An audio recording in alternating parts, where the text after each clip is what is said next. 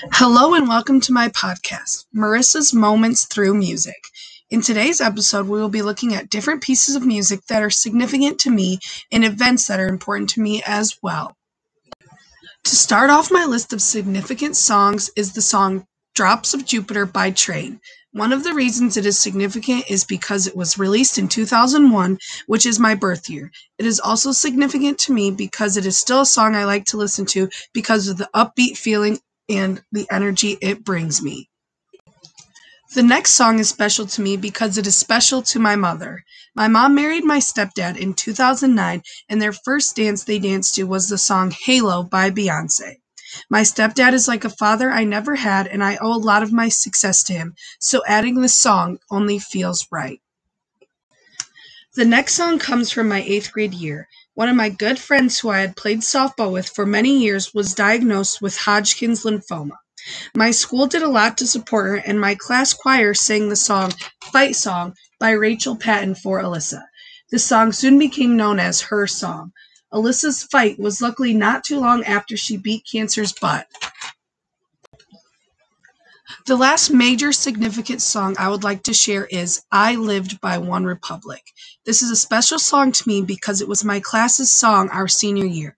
Once COVID hit, I thought the song was very fitting for my class of 2020.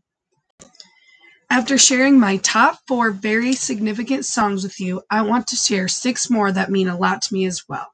These top 10 songs are a playlist of my life. To start off, we have Eye of the Tiger by Survivor because I used to sing it on Rock Band as a child.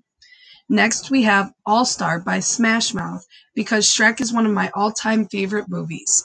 The first thing I got from the Tooth Fairy ever when I lost my very first tooth was the Shrek movie on VCR.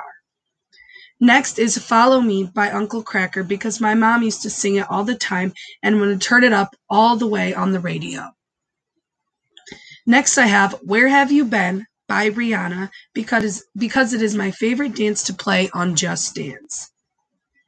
Coming in 5th is Best of Both Worlds by Hannah Montana because it was my favorite show as a kid and secretly still is.